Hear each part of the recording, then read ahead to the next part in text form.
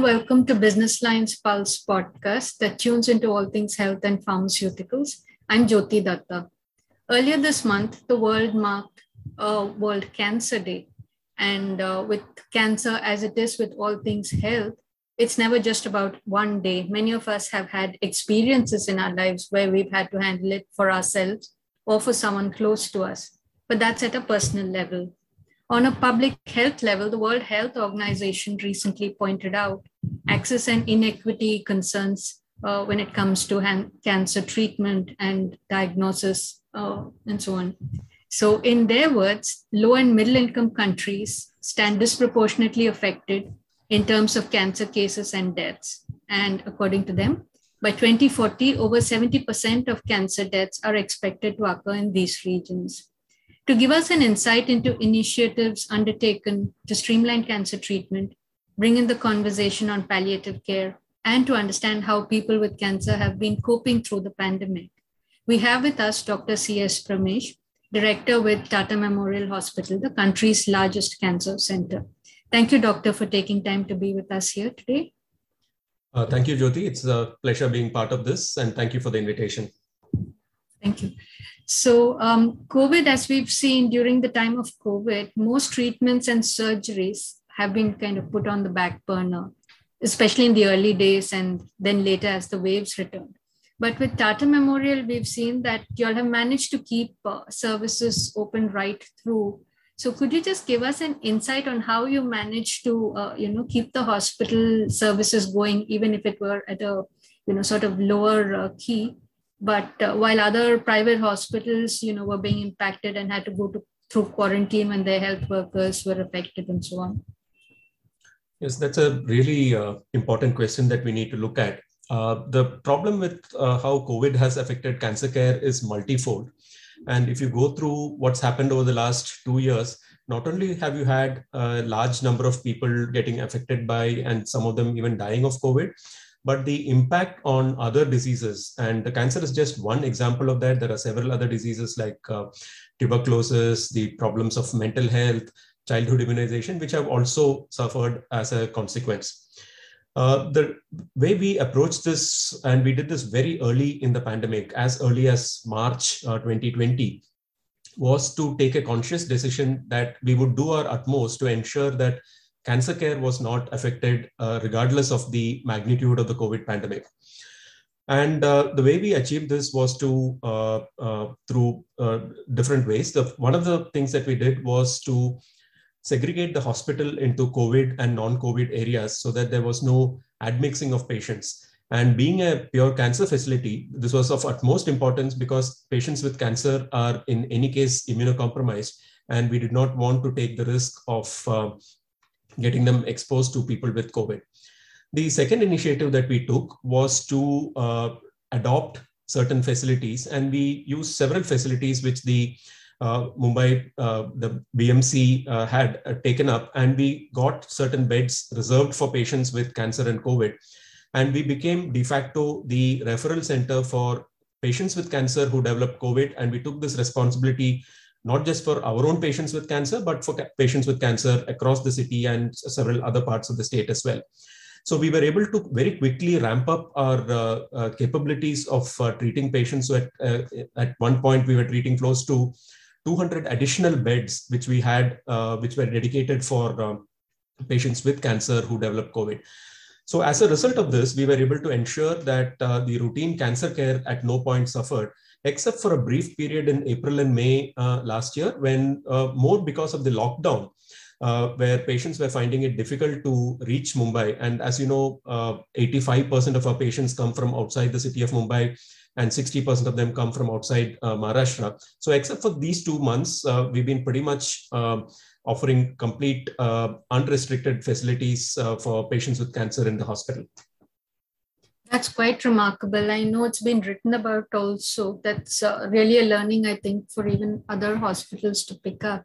But you did point out on immunocompromised patients, Doc. So, this whole thing about boosters and of the COVID shot, Now, whether they call it precautionary doses and all of that. Now, the thing is, there is a cutoff. It's for the elderly age. There is an age cutoff, and it's for the elderly with comorbidities. But oncologists and many other specialists have also pointed out they sort of worry about their young patients. So, what are your thoughts on this? I think it's very important to recognize that age, while by itself is an important prognostic factor for COVID. The fact is that the elderly get more severe COVID and have a higher chance of dying of COVID rather than young patients, and they should certainly be prioritized. The other demography that we have to also prioritize is those who are immunocompromised. Cancer is just one example. There are several other diseases like AIDS, like some of the other connective tissue disorders, which are also people who have had an organ transplant. All of them are immunocompromised, and we should certainly prioritize them. I'm hoping that once the government completes the above 60 age group for their booster of the precautionary doses, this will be extended at least to those who are below 60 who have these other comorbidities and immunosuppressed states. It's very, very important because they can get disproportionately severe COVID if they do contract the infection. Correct. Have you all approached government on this, or have there been discussions already? So there are the task force is discussing this, and we are aware that this is one area where there is a lot of discussion within the government as well as the task force, and we are hoping that sooner rather than later this will be opened up to at least include these groups of individuals. Right. So the other initiative that you're very closely involved with is the Cancer Grid, the National Cancer Grid. So for those who are listening in, maybe if you can explain in your own words how this is going, and you've had a good meeting, I know, even in 2019. So how is it doing now? So the Cancer Grid is an initiative which is funded by the Government of India through the Department of Atomic Energy and the Tata Memorial Center. And the main aim when we started this about a decade back was to have uniform standards of care. So you did mention earlier on when we started this discussion about the lack of equity and access when it comes to cancer care in India and actually even in other parts of the world. And to me, that is a much bigger problem than the lack of cutting edge new treatments that are now being developed in high income countries. If, for example, today we were to be able to offer the same level of care with what we know today is effective, we would be able to save many more lives than many of the newer cutting edge advances that are coming at a very high cost in high income countries. So this was the basis upon which the Cancer Grid was created 10 years back. And initially, this was opened up for regional cancer centers and government hospitals. But then we realized that a vast majority of patients with cancer do access private care. So in an effort to get them also into the fold, this was opened up to any cancer facility treating patients with cancer in the country. And over a period of 10 years, this has grown into a very large organization, probably the largest cancer care network in the world. And today we are at 260 plus cancer centers. We have grown to include research institutions which research on cancer, patient groups, professional societies, and charitable organizations. So it's become quite a formidable force against cancer in the country. And between these 260 plus member organizations, we treat over 750,000 new patients with cancer annually. And just to give you context, that's approximately 55 to 60% of all of India's cancer burden. So any initiative that is taken within the Cancer Grid has the ability to scale up very rapidly and have huge impact. So some of the activities that we've been involved in are to have uniform standards of care. So the NCG members have signed on to adhering to a uniform set of guidelines treating cancers in India. And increasingly, this has also been adopted by the ABPMJ or the Ayushman Bharat, as it is popularly known, and linked it to the reimbursement under this scheme. So this is likely to have huge impact as far as the quality of cancer care across the country is concerned. Right. So it streamlines, it has guidelines streamlining treatments and having some sort of a standard operational kind of procedures. That's right. So this is just one of the activities. The NCG is working on close to 20 parallel activities, all of which work towards improving access, reducing inequity, increasing the quality of care, dissemination of information, and promoting collaborative cancer research. So under these broad heads, there are several initiatives which the Cancer Grid has been involved, which has worked very well over the last decade.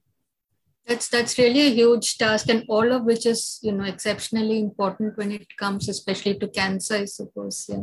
Doc, one conversation that we've been having of late. I mean, earlier in smaller, fewer people talking about it. Now we hear of it more. Is palliative care, and while it's sort of vaguely understood as being end of life care, there's now the effort to mainstream it as more of an option to live well in a sense with the illness that one has. So how do you see this, doctor? And is pain management being understood better in the country now?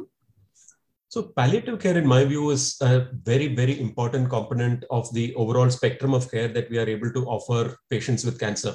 Though palliative care is relevant even in non-cancer situations, a large proportion of cancer patients do require quality palliative care. And unfortunately, in my mind, it has been associated too much as end of life. And even amongst the physicians treating cancer, the moment you say palliative care, they equate it to giving up on the patient and kind of condemning them to just end of life. It couldn't be further from the truth, because palliative care just means treatment of symptoms. And even early stage patients with cancer, patients with early stage cancer also have symptoms. And palliative care is as relevant to them as much as it is to patients with advanced disease. So this is one image that really needs to change both amongst the lay public as well as amongst physicians and even amongst cancer specialists. We've had a very strong emphasis on palliative care through the National Cancer Grid. And in fact, we've made earnest requests to the leaderships of cancer centers to have palliative care, dedicated palliative care departments in their respective organizations. The palliative care subcommittee within the National Cancer Grid is one of the strongest and the most passionate about how they work. And through this, they've also been able to create guidelines for palliative care, which also are now being considered by the Ayushman Bharat. Pain relief is a very important component of not just palliative care, but about routine cancer care as well. And especially in advanced disease, I strongly think that the kind of pain relief that we are providing is much, much lower than what it should be. If you look at morphine consumption globally and compared to India, we are a very small fraction of what it ideally should be.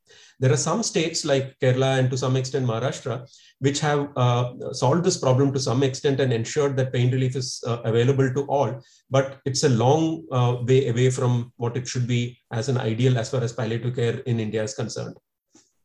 Absolutely. In fact, I was going to ask you on that because it often gets embroiled in all sorts of other conversations, except for the fact that it is medically, absolutely required in terms of pain management. So, yeah, what do you think needs to be done here? Is it more from a government point of view, or is it more from access production point of view? So it's a bit of both, but I also strongly believe that the oncology community, not just the palliative care physicians, but the entire oncology community needs to understand the importance of adequate pain relief, and especially in advanced disease with a limited lifespan, not allow considerations like possible addiction or misuse, dependence on the drug, because you're actually talking of someone who's towards the end of life, and it's far more important to give that individual a dignified death and a peaceful, painless death, rather than be concerned about what happens if the person will get dependent on it or addicted to it. And there's very strong data to support the fact that this improves quality of life.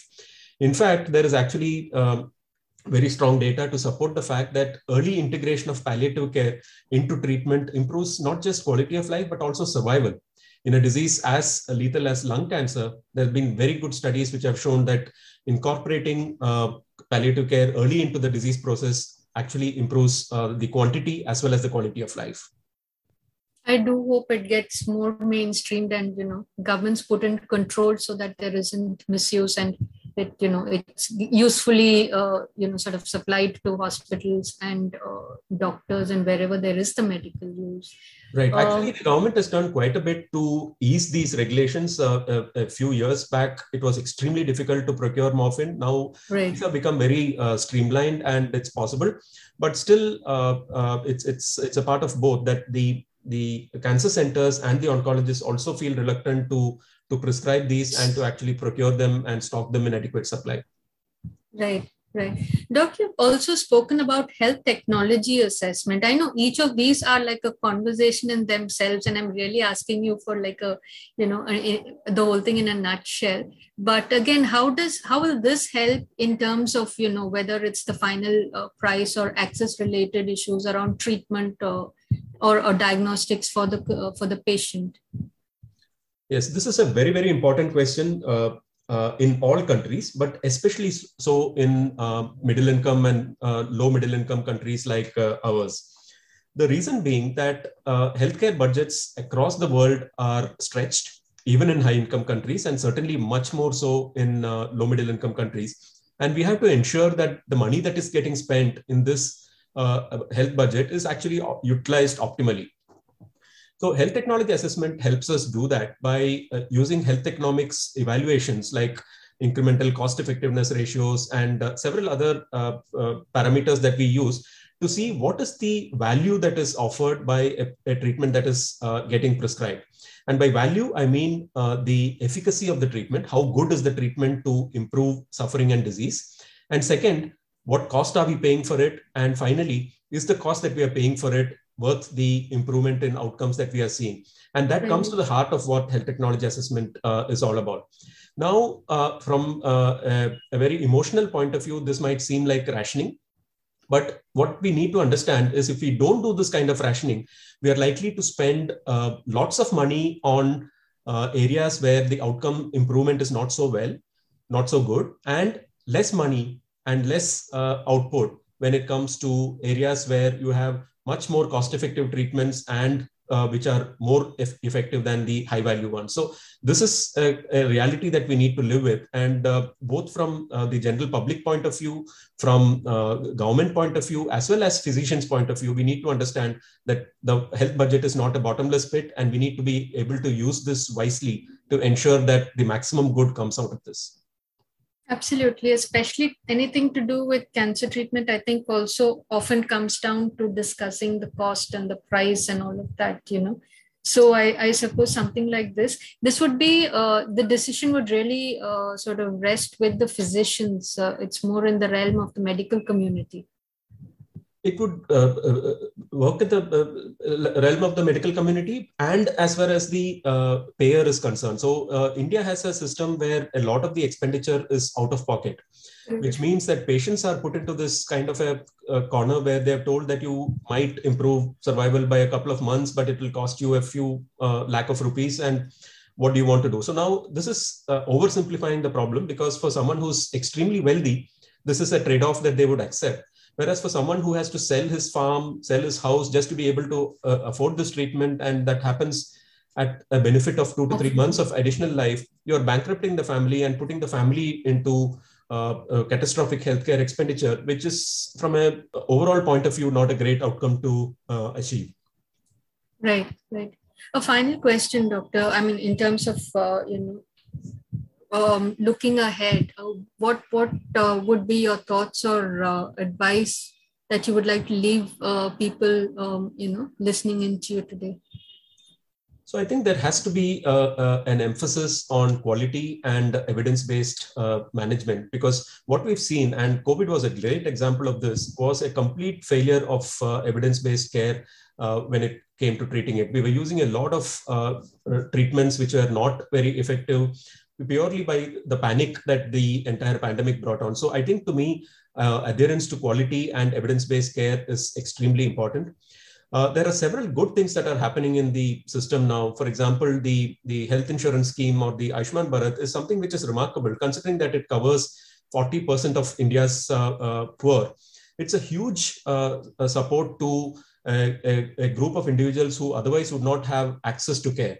So what was lacking in Ayushman Bharat till now was the linkage to quality and evidence-based guidelines. And I'm hopeful that the pilot that we are currently doing with cancer and the adherence being linked to reimbursements will promote the use of evidence-based care and quality care being provided to patients. And that by itself is something which is a remarkable achievement. And finally, we need to understand that we need to embrace health technology assessment and health economics and be able to choose our recommendations wisely, so that the money that is in the public healthcare realm is used for the maximum good, rather than a very skewed distribution of this money to a fortunate few and the majority not getting access to even basic healthcare.